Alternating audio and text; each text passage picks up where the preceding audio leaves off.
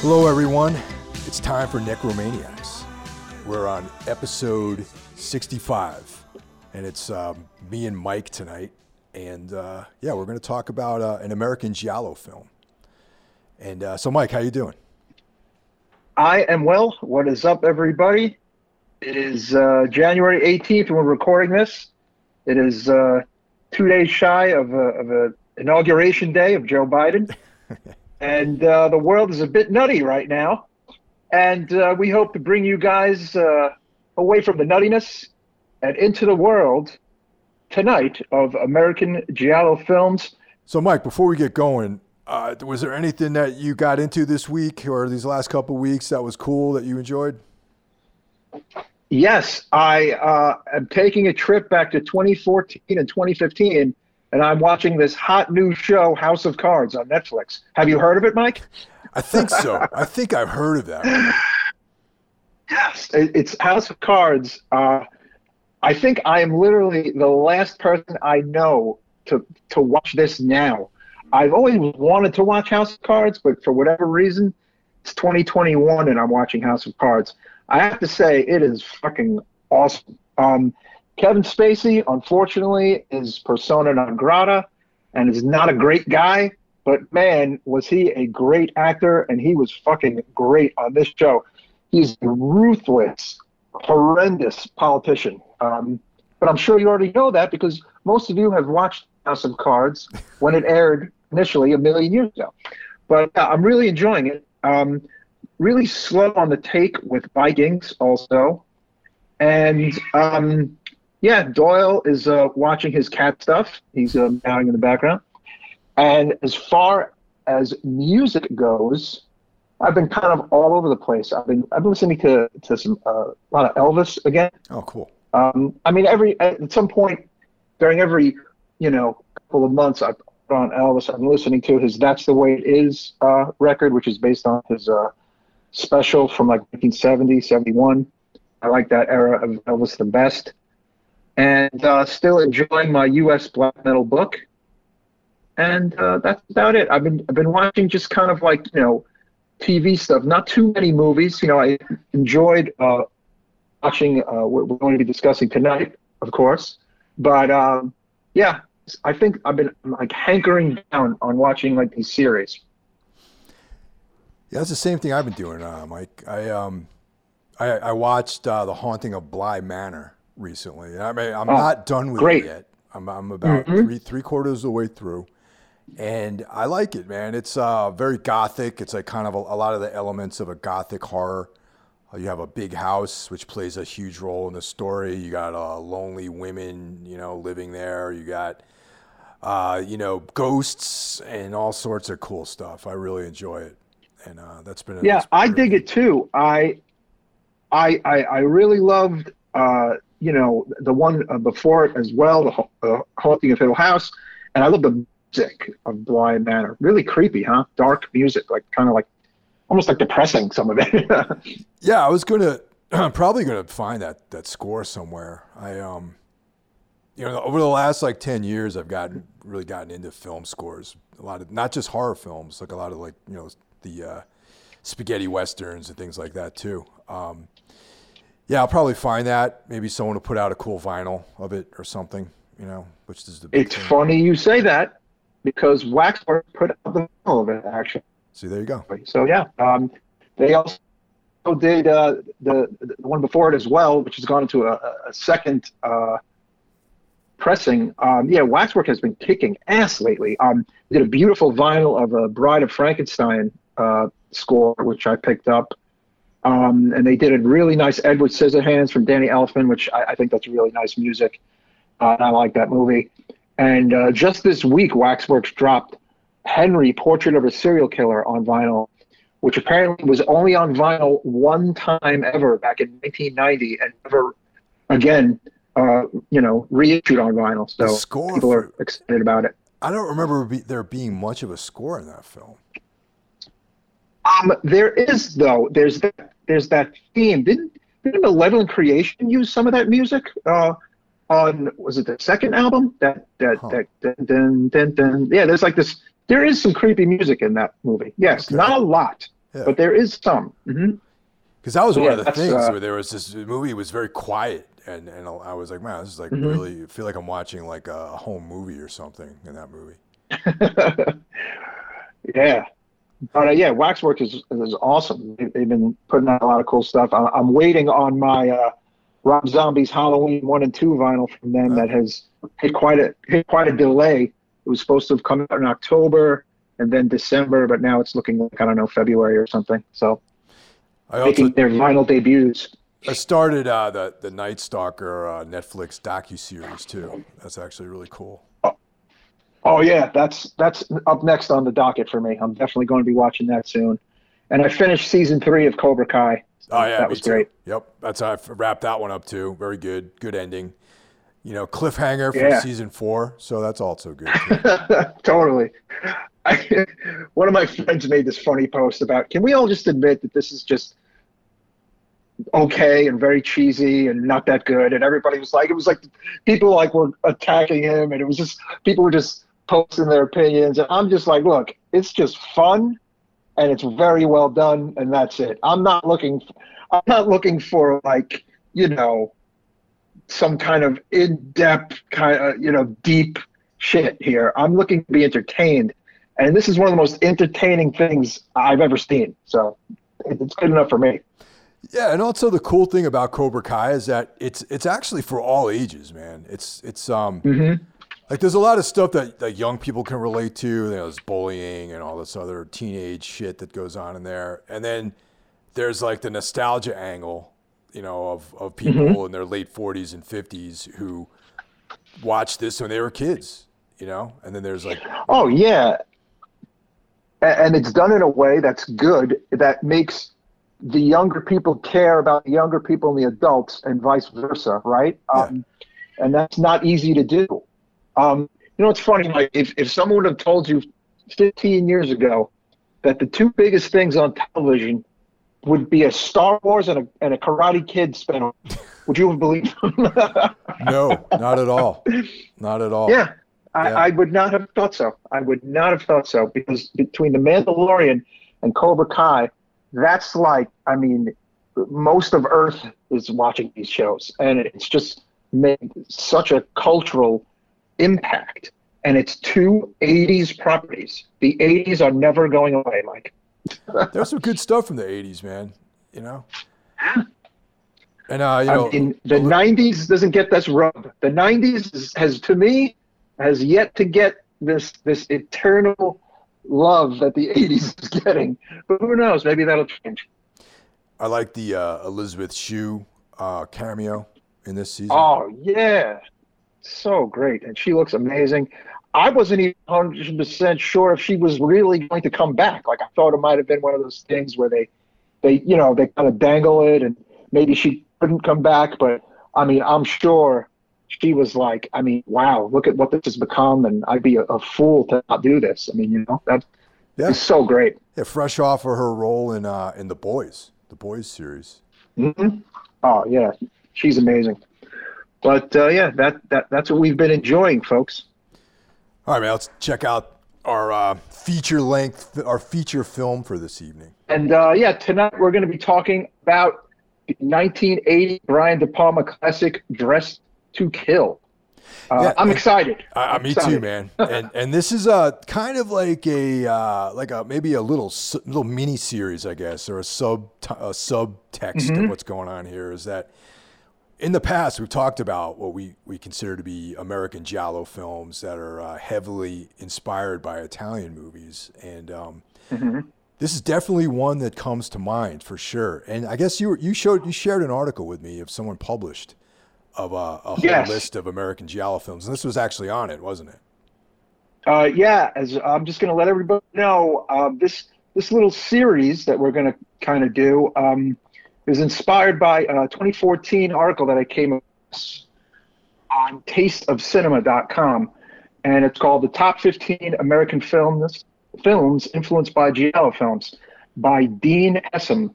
It is really, really good. It's very well written, and he picks 15 wonderful films. And in full disclosure, Dressed to Kill is his number one, actually. So You can imagine what else is on there. I mean, a Cruising, which we've covered before, on there. Body Doubles on there. Tonight we wanted to dive into the number one film, that being a movie we're both big fans of, Dress to Kill. A great little quote that Doug Hessam wrote about this is that this film is undoubtedly Brian De Palma's magnum opus in the field. Everything about this giallo. Now, it's interesting. He literally just calls it a giallo, this guy, which may ruffle some feathers out there. Everything about this giallo is as it should be. It is stylish, imaginative, suspenseful, erotic, and shocking. From the opening frame to the final credits, the film is a fever-pitch dream. As with all truly great gialli, everything takes place in a surreal, dreamlike world. I happen to agree with that. What about you, Mike? Absolutely. I think just the whole look of the film, the way it was shot, that dreamlike quality, it has all the trappings of what make a good giallo film. I mean, there's like sexual deviancy. There's, I mean, giallos are generally pretty sexy. Wouldn't you agree? Yeah, I mean, to me, where it ticks off the boxes is, it's dreamlike. The music, it has a wonderful score from Pino Donaggio, who's done a lot of great stuff. Tarantino has taken some of his cues for some of his films. Beautiful women, of course. The use of a razor, the use of black gloves, a bunch of red herrings, and of course, the reveal at the very end. I mean, to me, look, people will say if it's not Italian, it's not giallo. I'm just completely disagreeing. I think America has put out a bunch of them, and this is pretty much the cream of the crop. Another film that's on that list was Body Double, which is another Brian De Palma movie. Yes, great movie. That one, it's funny, like that one, you can also kind of say that's right after Tenebrae. I believe that's 1984, Body Double. One could argue that's kind of the final American giallo for a while until like the 90s kicks in and you get like, to me, a creme de la creme with Basic Instinct. So that's probably one of my favorite American giallos, Basic Instinct. Yeah, Body Double is another one of my favorites, and that's another. The first time I saw that when I was a kid, I was blown away. There's a lot of violence in there. It's got a young Melanie Griffith. There's a lot of nudity and kind of like raciness, and it just combined all that stuff. And I've always been a big fan of that movie. Yeah, it is dirty. It is a dirty movie, and Dress to Kill is dirty, but Dress to Kill has what I like to call that late 70s, early 80s sexiness, It has like this kind of, this elegance and this vibe that is very specific to the time. Brian De Palma was really good at this. The films he did leading up to this one, you had Carrie in 1976, which was a tremendous success. Then he did two films that I have to say, one I've heard of and one I have not heard of. I have seen neither of them. The Fury from 1978 and a movie in 1979 called Home Movies. Are you familiar with these movies? The Fury, yes, and Home Movies, no. Yeah, I definitely want to check them out because, Keith Gordon is in Home Movies. And so is Nancy Allen. So I do want to check it out. Nancy Allen, of course, is in Dress to Kill, and he was married to her at the time, De Palma, and that's why he put her in all these movies. By the way, she would get panned a lot for her acting, which is unfortunate because I gotta say I dig her. Oh, me too, man. I think she's cool. She plays a good role. I think she's like a very attractive lady, and gorgeous. Oh my God, right? There's just something about her. Yeah, and she's kind of against my type too, believe it. I mean, I'm not really big into like blondes, but there's something very appealing about Nancy Allen. To me, Nancy Allen kind of looked like a penthouse pet, and that's a very specific look, like a late 70s, early 80s like this, I don't know, just this some kind of going back to my childhood, what I thought of like hot, sexy women, like a poster. Like that's what I think of, like Nancy Allen. Showing my age. I could see that definitely. Yeah. So let's run down the cast since we're kind of talking about Nancy Allen right now. So yeah, we got Michael Caine as Dr. Robert Elliott, and he also plays another role in the movie. Yes, he does. The sublime Angie Dickinson, the classic actress Angie Dickinson. Oh, another beautiful woman. Yes. Mm-hmm. She's great in this movie. Yes. As Kate Miller. And then we have Nancy Allen, of course. She plays Liz Blake, who is a how can we put this gently? A high She's scale a lady of the evening. Lady of the evening. Lady of the evening. Yeah. And I'd actually forgot this guy was in the movie. We got Keith Gordon. He plays Peter Miller. Yes. Angie Dickinson's son. And we might remember Keith Gordon from Christine. He plays the role of Arnie. Yes, and Jaws 2. Yep, Jaws 2. He is, yeah. Mm-hmm. And of course, there's the great character actor Dennis Franz as Detective Marino. And Dennis Franz was in Body Double as well as Scarface. That's right. And of course, Keith Gordon is also in one of my favorite 80s comedies, Back to School with Rodney Dangerfield. Oh, yeah. He plays his son. That's right. And he's got a great resume, actually. Yeah. I think he also directs a little bit, too, I think. Yeah. I don't want to get too deep into him just yet, but he has a really nice IMDb page, just say. Right on. Yeah, I always thought that he looked like the dude that played guitar and sang in Cave In. I don't know if that's yeah, okay. What I'm talking about? Like I'm not, all right. Yeah, I mean, I can see that. Those guys are cool, but they were a little bit outside of my, my thing that I was into. But when I first met that guy, I thought he looked like Arnie from Christine. I like that one record in particular from Cave In. I can't think of the name of it right now, but there's one record I really liked. Well, there's like the bluish cover. Probably Beyond Hypothermia or Until Your I think that is it. Yeah. That's the first full length. Yeah. Yeah. Or Until Your Heart Stops Bleeding, like one of those. My thing with them is back in the day, someone recommended them to me, and because they're like, oh, you like all this like devil shit, and fucking extreme music and everything. And I'm like, yeah, man, fuck yeah, Cannibal Corpse and whatever.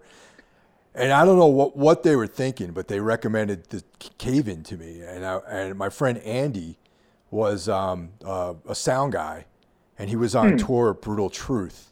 And they had just wrapped up a tour with Cannibal Corpse, and their last show was like out in Western Massachusetts, and me and my buddy Taz went out there to go and pick him up. And Taz used to play An Eye for an Eye, and he was in like early version of a band I played in, and we drove all the way out there because we were going to pick him up and bring him home, and Cave In was on the bill, as well as another Massachusetts band that I don't really care for called Converge. And yes. And I'm like, I got to check out Cave In, man. And like, let's put it this way: nice guys, not my kind of thing, though. And we'll leave it at that. I did a search, and I did like Beyond Hypothermia, which was a demo, which was 7-inch and splits collection, and I liked the first full length. After that, too pretentious for Mikey. I punched out, I believe, after that, just because that whole scene completely not in what I was doing with Inhuman, and I was just like, yeah, this is not my cup of tea. But I did appreciate the early stuff. Yeah. Now that I'm older, I don't want to slam those guys either, because they actually are nice guys. They're very talented people, and I've gotten to become pretty good friends with Steve Brodsky, and nice guy. Yeah. I wish him the best, but back in 1997, it just wasn't what I was looking for. That's yeah, exactly. Me neither. Just being honest. Yeah, it's weird.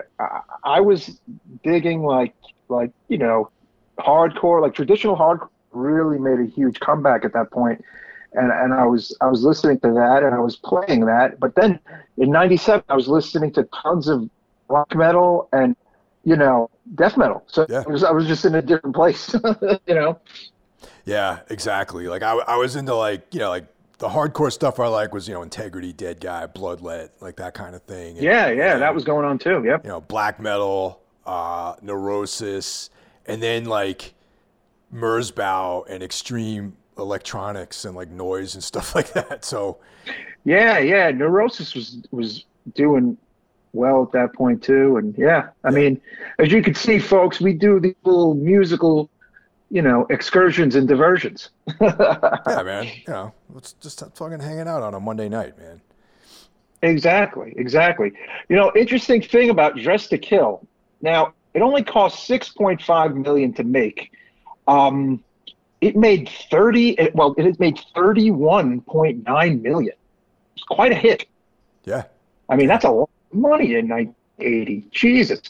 And of note, it was shot on location in New York, except for when, at the beginning of the film, they are in the museum, the infamous, 9-minute no dialogue scene in the museum. That is actually inside Philadelphia Museum, not inside the Metropolitan Museum of Art in New York. Interesting. I bet it had to do with permits or too much money or, you know what I mean? Right. Probably something like that. Because that is a beautiful museum. That's a beautiful place to film, but I guess they couldn't pull it off. Yeah, they got that great exterior, when she's going off into the cab and everything. And but yeah, the interior is in Philly. But another interesting thing about Philly and Brian De Palma is that he's a Philly guy, and a lot of his movies are shot and take place in Philly, like Blow Up does in 1981, a year later. So also with Dennis Franz and Nancy Allen. Now, do you have you seen Blow Up? I want to say I did. I'd have to refresh my memory about what that movie's about. Does that have to do with firemen or something like that? Well, no, it's got Travolta in it. Actually, it's a really cool thriller. It's not giallo, but a really interesting thriller about a photographer. It's definitely see it. I think you will dig it. Okay, is it a remake by any chance of like an older movie? No, it's definitely one of Travolta's better films. Blowout. It's in a way, it's kind of a nod to the Italian film Blow Up, which is from 1966. That's okay. That's why I thought it might have been a remake. It's just we're in that vibe of like Italy and films. Okay, all right. Yeah. It is directly based on the 1966 film Blow Up, which stars Hemmings from Deep Red, the film we covered the last time we got together. Nice. As you can see, De Palma's paws are ensconced in Italian cinema. I mean, come on, although apparently, I thought I might have heard somewhere that he hadn't really seen an Argento film until way later after the fact. But I don't know. Sometimes I feel like some of these guys like to fib. Again, I'll never know for sure, but I feel like some of these movies in the 80s or late 70s in America, the directors of them had to have seen these damn Italian movies, from earlier in the 70s. I mean, it's the similarities. I mean, and in a good way. I'm not saying that he's ripping anyone off. Right, But there's like a very heavy influence for him. It's too much so for him not to have seen an Argento film until like in the mid 80s or whatever. And like, I don't know if it was the mid 80s, but he said he didn't see the Animal Trilogy till way after the fact, or Deep Red till Animal Trilogy and Deep Red till way after the fact. And it's just like, okay, all right. I feel like this film. We'll see about that. I feel like specifically this film has like a very Deep Red vibe, honestly. Definitely. That's the thing. I mean, the interesting thing is I have a funny feeling back in 80, right? If you were watching these movies, a lot of the Italian movies either A, hadn't even made their way over here, right? Or like Argento is one of the only examples of the guys whose movies did make it over here. And, you know, these movies had a renaissance in the 90s and O's on home video, and a lot of them were just unavailable. To the Joe average movie person, I think they knew that they were watching something kind of unique and special. But of course, you know, with time and research, it's like you really get to see, yeah, man, you know what? You know, Italy was really ahead of the curve. That's what I think. I agree. You know, obviously. Obviously, which is why we're here. Yeah? And like, you know, yeah, definitely. And we're going to dive into this now. So, so essentially this movie is, if you watch this for the first time, you think that Angie Dickinson is going to be in this movie all the way throughout. Mm-hmm. And you would be you would be wrong if you assumed that. Because what happens is Angie Dickinson her character, Kate Miller, is, I would say, a sexually frustrated married woman. Mm-hmm. And, you know, she's in therapy with Michael Caine's character, Dr. Elliot. And she's so in need of, like, some real physical attention that she actually comes on to her therapist. Yeah, like right there in the office. Yeah. The movie kicks off with a nude scene of her in the shower and you know, touching herself, and then it gets to her with her husband, Michael, who is pretty much a non-entity in this film. Would you agree? It's like it's like he might as well not even be there. We know almost nothing about him except that he is quote unquote bad in bed. That's what she says to Michael Caine's character.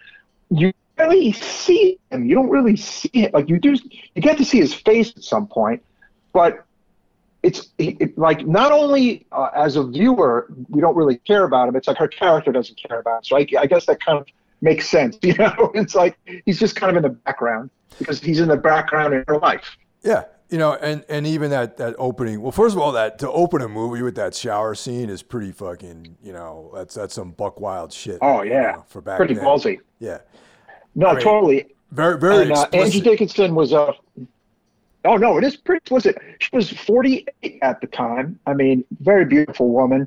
Now that scene, the actual nude scenes and close-ups were of a woman, Victoria Johnson. They were with Angie Dickinson, but apparently some of it was Angie Dickinson, like that like the you know, when the fogged up kind of shower, like that's her. Like she let her body be seen to a degree, but like the actual nudity in the film is a woman named Victoria Johnson.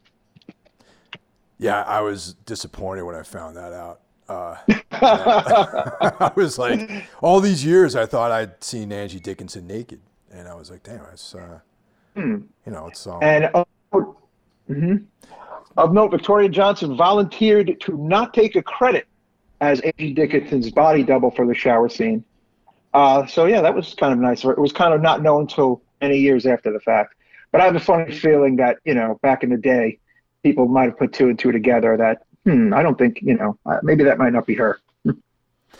But yeah, in that scene, you know, she's fantasizing and some guy comes up behind her, and but she's also looking at her husband in the distance, and even then, you can't really get a good idea of like what he looks like. Right. Yeah.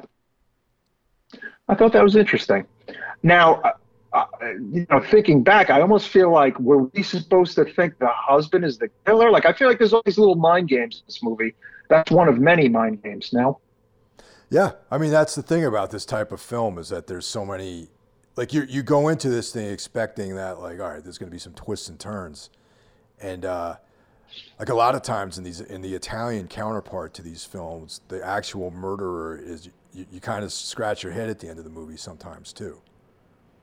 Yeah. Now, of note, Angie Dickinson was, you know, an actress in the 60s and 70s. And when she was on Carson, Johnny Carson talk show for the younger kids, Um, she said that this was her most favorite film she'd ever done, actually, which is an interesting take, and that the role that she had done, which was a very popular TV show called Policewoman, that she didn't even like that show. That she liked doing this movie more than she ever liked being on Policewoman. And what's also interesting about that is that this movie was decried as being misogynistic and anti-feminist, and Policewoman was known as being a feminist show because it was one of the first times that it was a police procedural that was carried and starred a woman. Funny, huh? Yeah. I mean, I could understand that. I imagine being on a network television show in the 70s is probably, if you're an actor or an actress, you probably want to like push yourself a little bit more than that would allow you to. And, you know, and obviously in this film, she got to push her acting chops, and it was like a very physical movie, and there was like a lot of, you know, like sexy stuff going on that would have to have been downplayed on Policewoman. And, oh, totally. Yeah.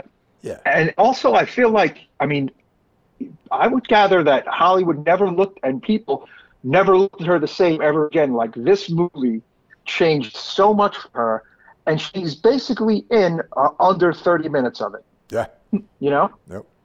Which is cool. I mean, that's just like, it's very, very Hollywood in of itself, right? I used to watch Policewoman when I was a little kid too, and I remember being like really, you know, like my young mind, you know, being, you know, kind of you know, I wouldn't say obsessed, you know, like I wasn't trying to like break into her house or anything like that, but you know, I was enamored with her when I was very, very young, trying to figure out, you know, women and that kind of thing, and but I haven't seen Policewoman since the 80s probably, so I don't know. I guarantee you it doesn't hold up though. Yeah, I mean, I'm sure it might be hokey, but I'm happy to report Angie Dickinson is still alive. That's great. So it's, cheers to her, man. That's awesome, right? I wasn't sure if she was. I had to look it up. She's in her 80s and still kicking. Good for her. Excellent. So after Kate leaves her therapist's office, she heads out into the streets of New York and ends up at the museum. And this scene actually, this whole like sequence to me seems very very Italian. Like the way all the action played out. Like there's some mysterious stranger. He's got like, you know, he's got shades, and he's this and the guy actually looks Italian too, like he's from Rome or something. Yeah, he actually looks like he's from The Strange Vice of Mrs. Ward, the Edwin movie. Actually, he really does. Yeah. And the like again, I had alluded to earlier that this scene goes on for like almost 10 minutes plus, and there's no talking.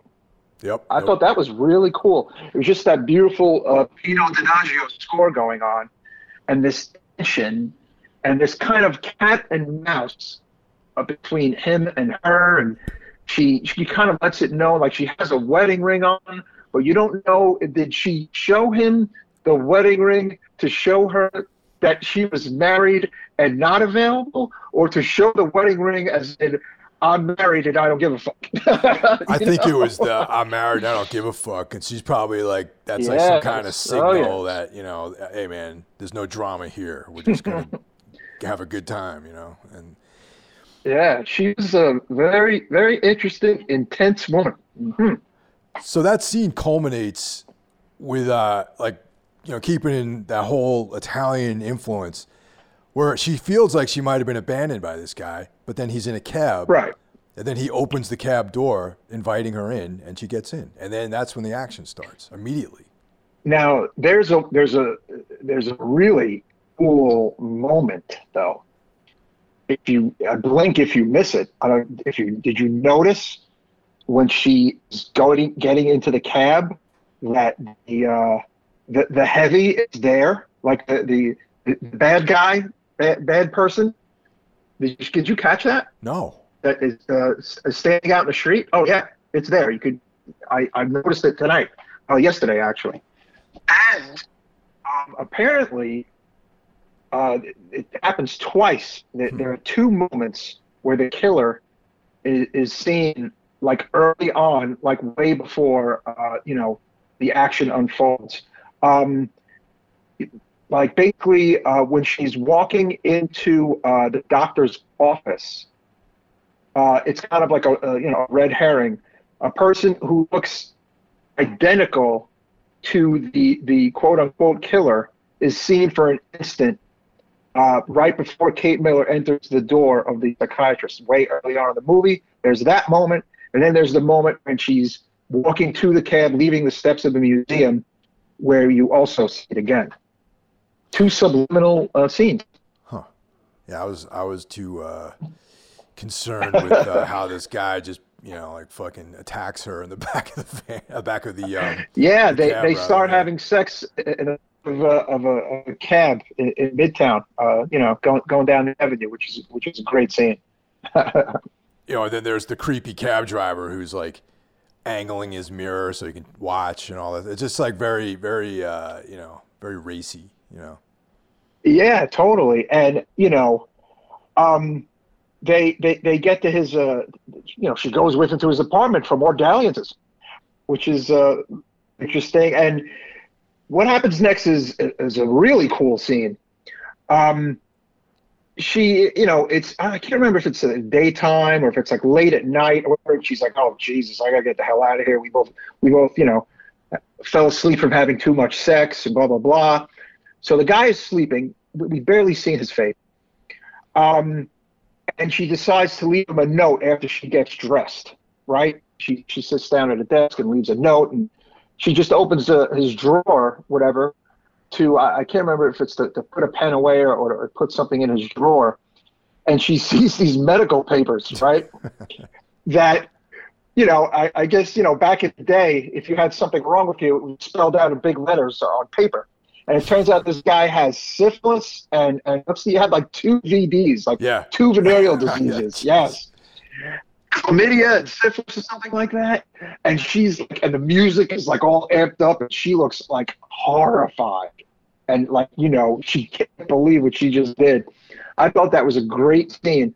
And another little tidbit about this movie, there's a ton of great fun little in-jokes and tidbits. The date on the form of the doctor visit is November 17th, 1980. And De Palma put that in there because one of his best friends, Martin Scorsese's birthday is November 17th. Oh, that's awesome. Yeah. Pretty cool, huh? Now, the funny thing about the VD thing is, did you, like, I don't even think that was necessary to put that in the script, really. You know what I mean? To have that as part of the narrative.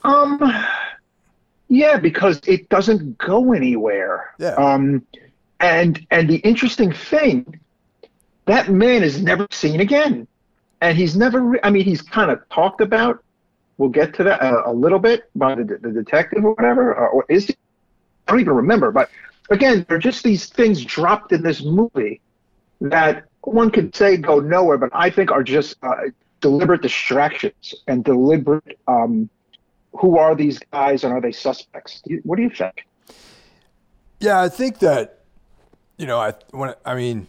like I said, I've seen this movie when I was very young as well. So a lot of the stuff I wasn't really in full understanding. But I think that after watching it again a couple times over the years, I was like, yeah, that might have been like, like a red herring. Like we like to use that. We throw that term around quite a bit, where it's like maybe maybe he's the killer, like he's like some kind of sex crazed deviant, like banging, married women every day. And, you never know. And that's how we ended up getting a, spreading this like sexually transmitted disease, that kind of stuff, but exactly. So she comes out of there, she gets in an elevator and she realizes she left her wedding ring on the nightstand of during her night of sin. So she hits the elevator button and goes back up, and the door opens, and what looks to be a woman. Honestly, to anyone who can clearly see it, looks like a man in drag. Obviously, it could be a woman. It's like you don't even really know. Could be almost like a mask. But it has the appearance of a woman with long hair and like lipstick. It's just really kind of creepy, right, Mike? Yeah, totally, man. But you don't know who it is. It could be, like, it's just this very scary looking presence, pulls out the straight razor and gets in there and starts going to town. At this instant, around this time, Nancy Allen's character, the lady of the evening, is with one of her customers inside the same building. And they press an elevator button, and she basically sees like a dying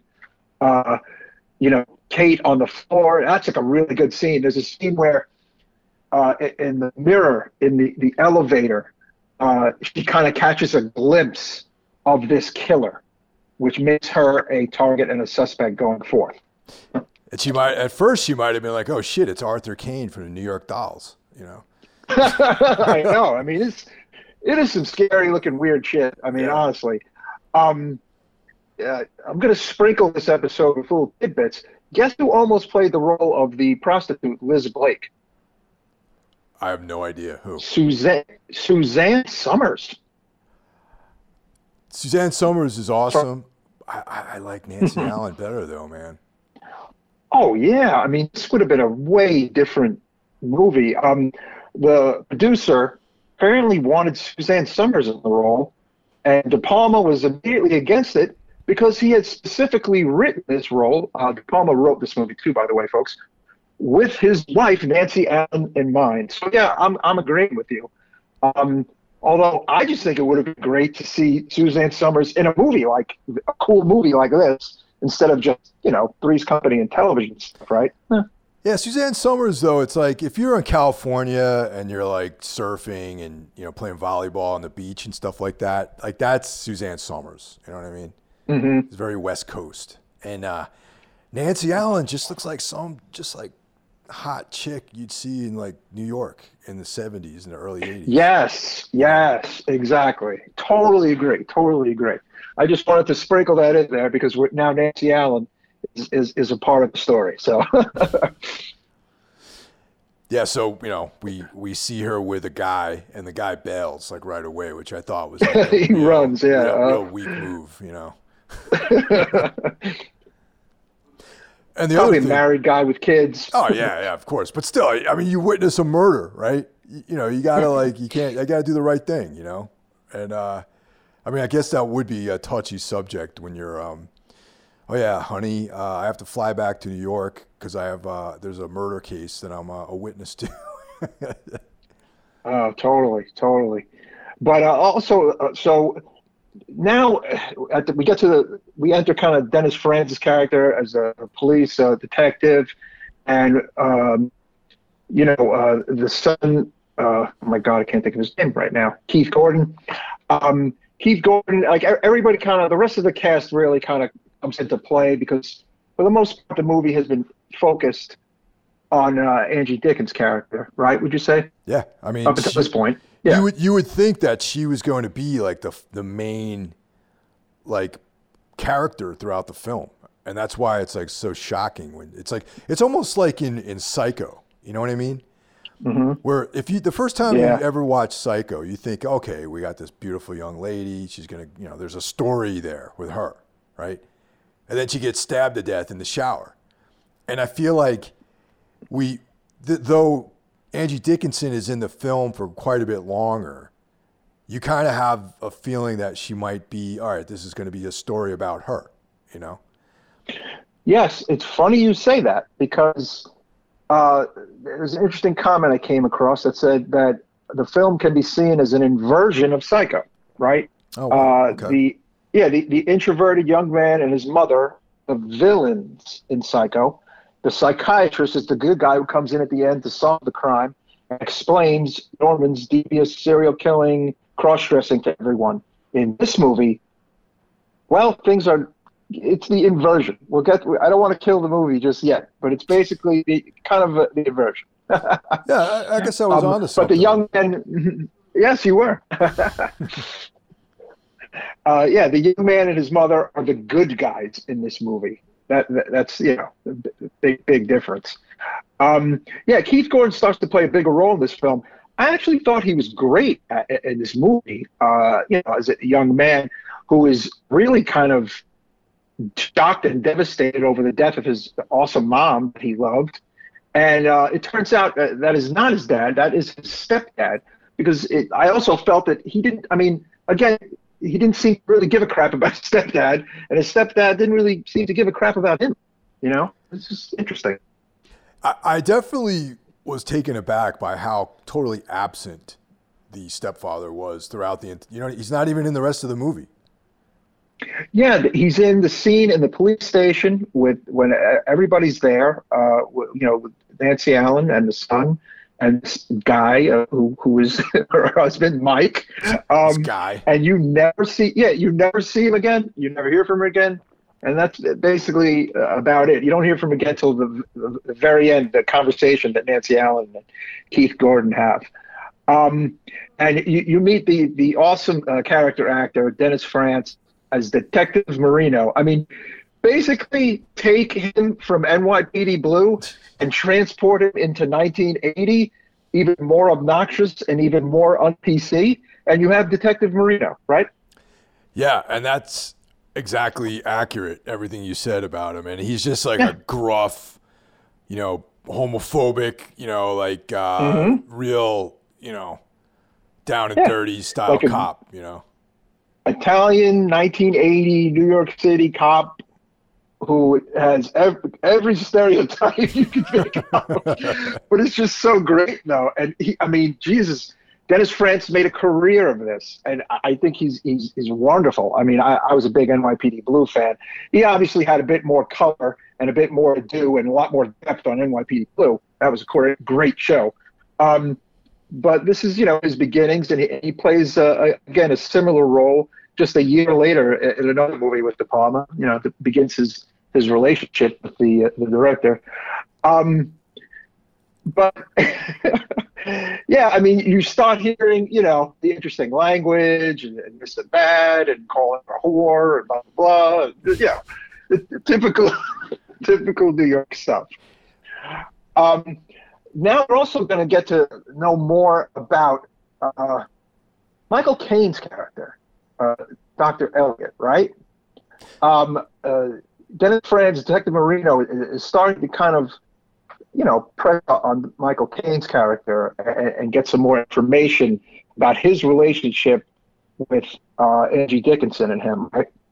Yeah, and this is like some strong arm shit that he tries to pull with Caine by trying to tell him that he needs to get the all of his information about Angie Dickinson's character, which is like, you can't do that. That's like some, you know, like protected, right, patient confidentiality, exactly.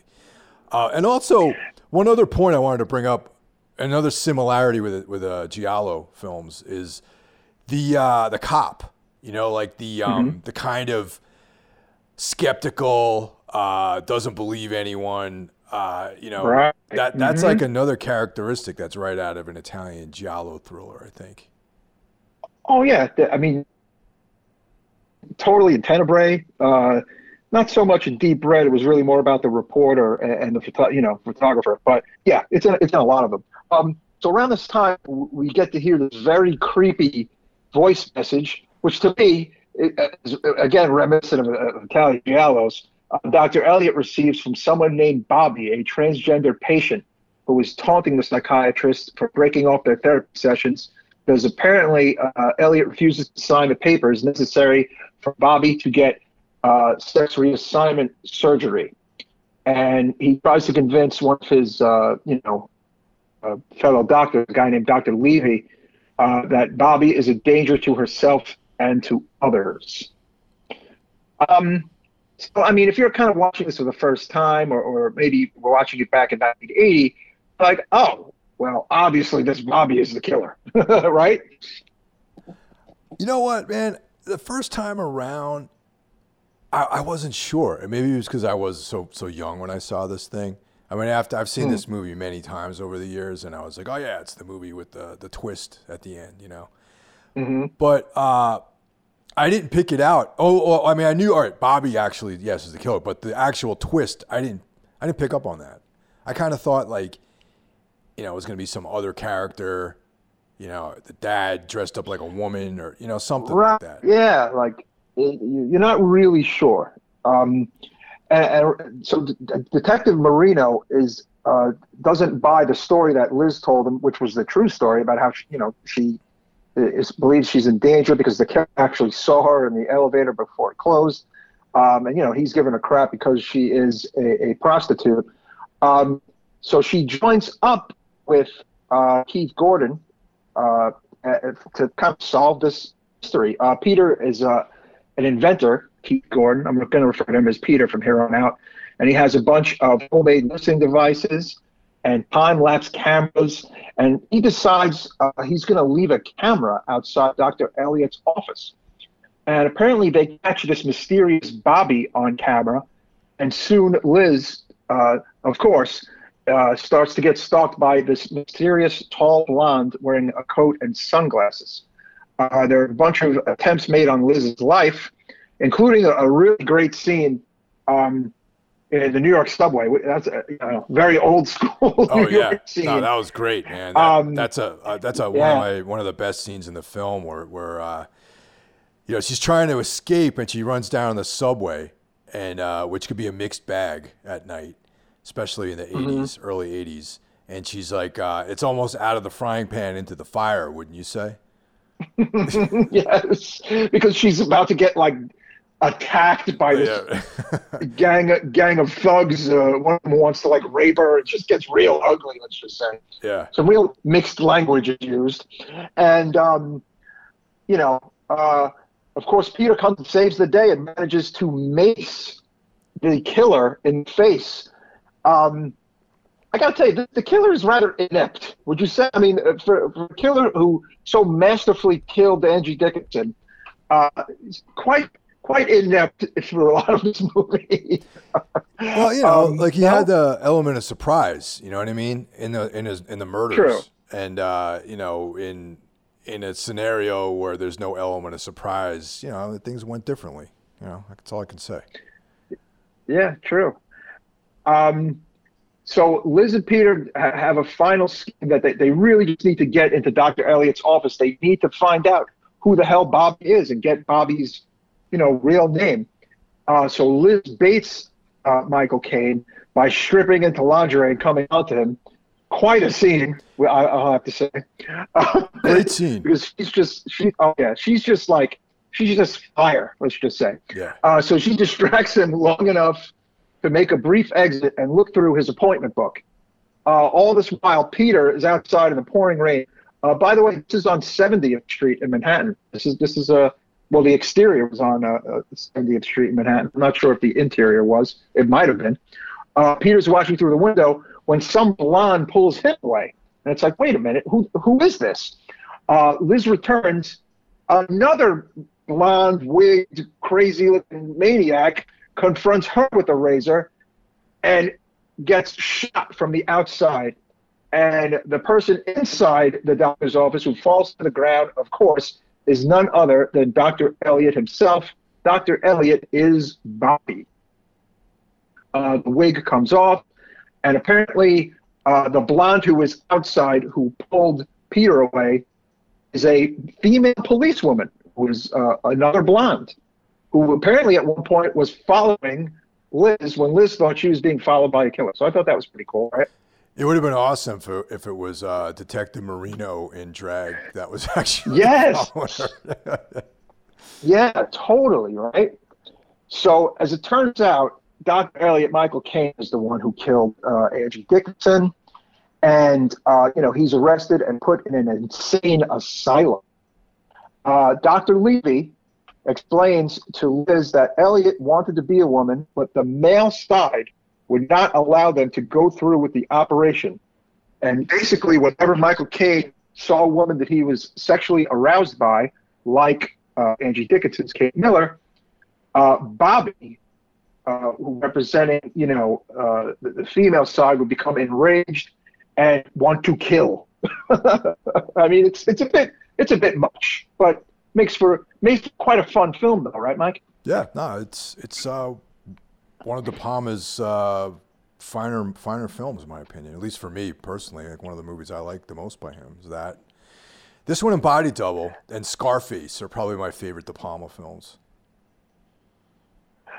And okay, really creepy scene in the asylum where Dr. Elliot is kind of asleep and he grabs a nurse who looks like another kind of Playboy Playmate penthouse pet herself, and like slashes her throat in it, and then steals her and we're led to believe steals her clothes and manages to make his way over to Liz. And there's like a whole kind of scene where Liz is being killed, but Liz wakes up screaming. That's basically like a whole dream sequence. There's just this wonderful kind of like false ending dream sequence in this movie that definitely needs to be seen and enjoyed. Yeah, definitely. And at first, when I was watching this movie back in the day, part of me was like, oh, this is going to be setting up for a sequel. Like, it's going to be like, like Friday the 13th or something like that, Dressed to Kill 2, Mm-hmm. But that's not how it went down. Not how it went down. I liked it better that was left as something didn't happen, actually. Yeah, like he goes to the asylum and that's it, and we don't know. I mean, obviously he probably stays in the asylum and that's that, but because he's a murderer. But I like that he threw in this whole kind of false kind of gotcha, right? Wow, it was very, very good ending, I thought. Oh yeah. Roger Ebert loved this movie. Gave it 3 out of 4 stars. He said the museum secret was brilliant, and he called it an exercise in style, but not narrative. It would rather look and feel like a thriller than make sense. But De Palma has so much fun with the conventions of the thriller that we forgive him and go along. Gene Siskel also gave it 3 out of 4 stars. A good chunk of the film is a whodunit, and its mystery is so easy to solve that we merely end up watching the film's visual pyrotechnics at distance, never getting all that involved. Look, in a way, sure, you kind of figure out who the killer is, right? But I also think that there is a few kind of like false clues that could throw you off. No, I mean, I don't know. I didn't think it was all wrapped up 1, 2, 3. No, I didn't think so either. I mean, like I said, when I was very young when I saw this, but so to me, it was like, oh my God, I had no idea. I thought it was this other guy, and I remember as a young person thinking that the stepfather, might have been the killer, just because he wasn't. Yes, you didn't really like see. You don't know where he's at. Like you don't. There's a scene where. I'm going to call him Arnie or Peter. Peter, yes, Arnie. Yeah, where Peter and Liz Allen are. He's like invited her to stay over because her father, his stepdad, was out of town for business. And as a young kid, at that point, I thought that maybe the stepfather's a killer. He's going to show up in a wig, and being out of town was like a decoy type of thing, So I don't know. Mm-hmm. Like I don't, once again, I was really young when I saw this. So as an adult man, I don't know. Maybe I still don't think I would agree with Siskel and Ebert about that. Well, it's funny you say that about that. There's a thing scene where Nancy Allen and Gordon are talking and whatnot, and he wants her to come over and blah, blah, blah. His dad's out of town. That scene was shot at the windows on the World Restaurant in the World Trade Center, which is no longer with us. Wow. Isn't that interesting? Yeah. Lots of great little New York tidbits in this movie. It's a great, New York movie. This movie was attacked by the Women Against Violence and Pornography in Media back in 1980. I'm not surprised. They for its misogynistic tone, and look, I get that, and then also for its transphobic tone at the time. They said that it had a distorted image of a psychotic male. They said, again, back in 1980, of a psychotic male transvestite that makes all sexual minorities and appears sick and dangerous. Dressed to Kill was featured in a 2020 documentary, Disclosure Trans Lives on Screen, in a 2020 reappraisal for The Guardian critic Scott Tobias referred to De Palma's understanding of trans issues as disconcertingly retrograde. There's no getting around the ugly association of gender transition with violence, other than to say it feels thoroughly aestheticized. Back in 2016, Brian De Palma said, I do not know what the transgender community would think of the film now. Obviously, I realize it's not good for their image to transgender and be perceived as a psychotic murderer. But I think that perception passes with time. We live in a different time. And I am glad that the film has apparently become a favorite of the gay community, which he attributes to its flamboyance, because apparently it is a favorite of the gay community. What do you think about that? I mean, look, I just think it is very hard to look at a 41-year-old film with modern glasses, right? Well, you know my answer to this. I could give less than no fucks about what anyone believes or doesn't believe or is offended by when it comes to movies, books, and music. And it's like, you know, there's all kinds of stuff in the world, man. And like, just because someone has these unsavory things in their movies does not mean that they're promoting that or that, right. They have those views themselves. Or, I mean, this is like a very, very regular thing we talk about here. And it's like, I think that... sure, yeah. And also, you know, movies are made sometimes by people that are confused too, and they're not allowed to revise their feelings too. You know, how many times have people changed? You know, you grow up, 41 years is a long time to live, man. It really is. And of course, De Palma's understanding of it was probably not that great. I mean, come on. Somebody wrote an IMDb under the comments that there is a scene in the movie, which there is, where Donahue scene, actually, but it looks like it's a real episode. Donahue shows an own talk show with a transgender. They're not all crazy murderers. You know, I guess that's one way of looking at it. But again, it's not like some kind of long scene, but it is a scene in the movie. It's quite clear, I thought. But it's probably not enough to kind of be like, oh, yeah, De Palma knew everything and, you know, everything's great. You know, that's actually, I almost forgot about that scene. And I think that, you know, it kind of shows it. It's like, well, we're talking about extreme outliers within this community.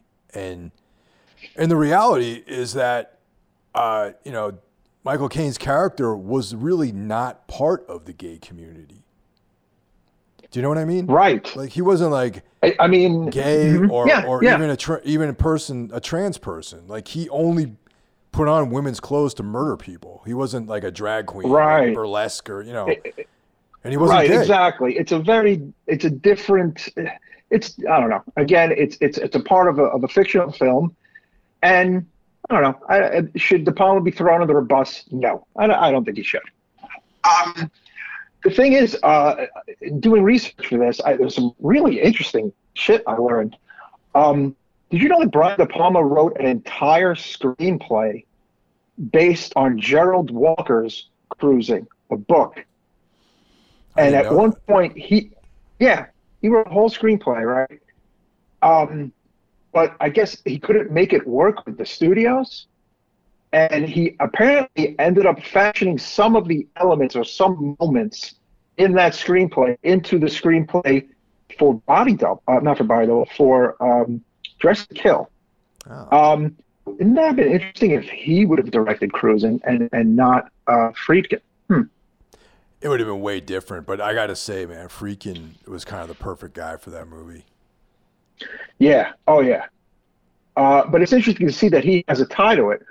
He wanted to do it, and he had a script, but they could not come to an agreement, and he ended up doing Dress to Kill instead. Crazy, huh? Huh. Yeah. Oh yeah, the apartment, Michael Caine's office is 162 East 70th Street on the Upper East Side. Yeah, pretty cool.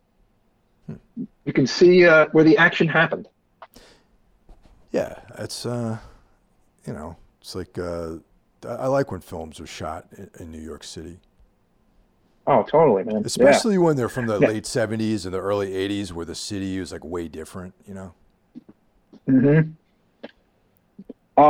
Now, I have to say, what would you give this movie on our scale of 1 to 5? 4.5. You give it a 4.5. Okay.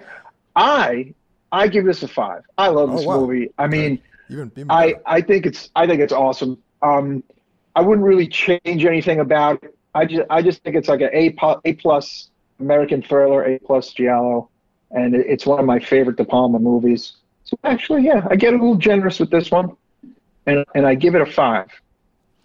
I thought I was doing good with 4.5, but 5 is even better, man. I own this. I watched it over the years. I feel like when I want to dive into a seedy thriller from the early 80s, this is one of my go-tos, you know, and yeah, just really there's a couple of films on my short list that hmm make that cut. And one of them is this, of course, and the movie Body Double, which we mentioned. And Yeah. Basic Instinct is another one Yep. that is a go-to. You know, it's got Michael Douglas, who made a career out of being in these types of movies. You know, Yeah. Like he made a lot of a lot of kind of sexy movies in a way. I mean, he's done a bunch of comedies too, but he's pushed the envelope a lot. Like he made a lot of cool, edgy performances, like Wall Street, and amazing actor. yeah. I don't know why I focus on this, but in Basic Instinct, there's the scene where he's in the dance club. You know, hmm Yeah, great scene. he's wearing that fucking awful V-neck sweater with no shirt underneath it, and I'm like, man, that's like definitely something like a cop would wear to a dance club, I think. True, but hey, it's 1992, man. It was fun time. The world was a great place, Mike. Come Yeah. on. No, I'm not. Hey, I'm not hating. I'm just saying it's like, good for him. He feels comfortable wearing that. That's cool. I know. There's a funny little other note. Apparently, Mike Caine's agent, Swifty Lazar, a real agent from back in the day, kind of infamous guy.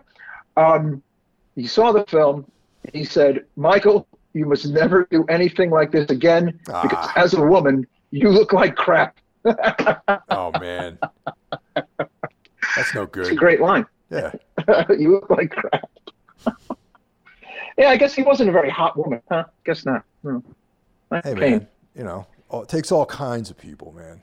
All kinds. That's true. He doesn't need to be a good-looking woman. He's an amazing actor. He's freaking Michael Caine, man. He's awesome. Yeah. And there's someone for everyone out there, Mike. And beauty is in the eye of the beholder. So let's leave it at that. That is true. I agree.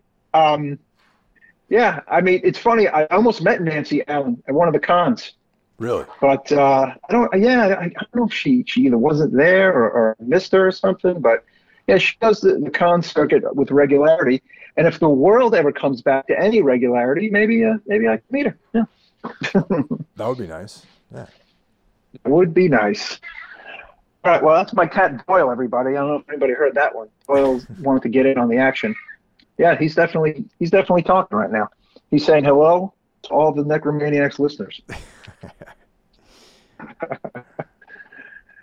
All right, that's gonna wrap this one up, kids. We're gonna dive into the American Giallo pool again, but we wanted to kind of kick it off with Dress to Kill, and we hope you enjoyed it. Please let us know what you thought of this one via Facebook or Instagram, and of course, be sure, if you aren't ready, to subscribe to Necromaniacs podcast on any one of the many wonderful streaming services. Right, Mike? That's correct, man. And, the next couple of weeks or months or whatever, we're going to be unveiling some new things that we can do. And we're hoping Yeah. that some of you guys join up with us, and we'll see how things go. Awesome. We will see you all next time. Take care, everybody. Take care, everyone.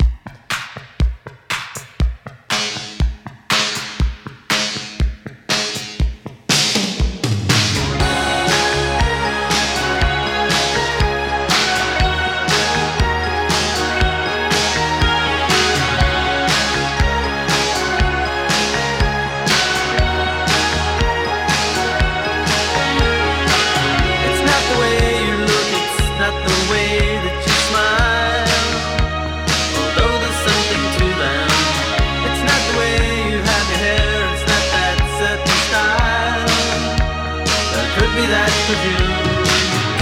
If I had a photograph of you, or something to remind me, I wouldn't spend my life just wishing.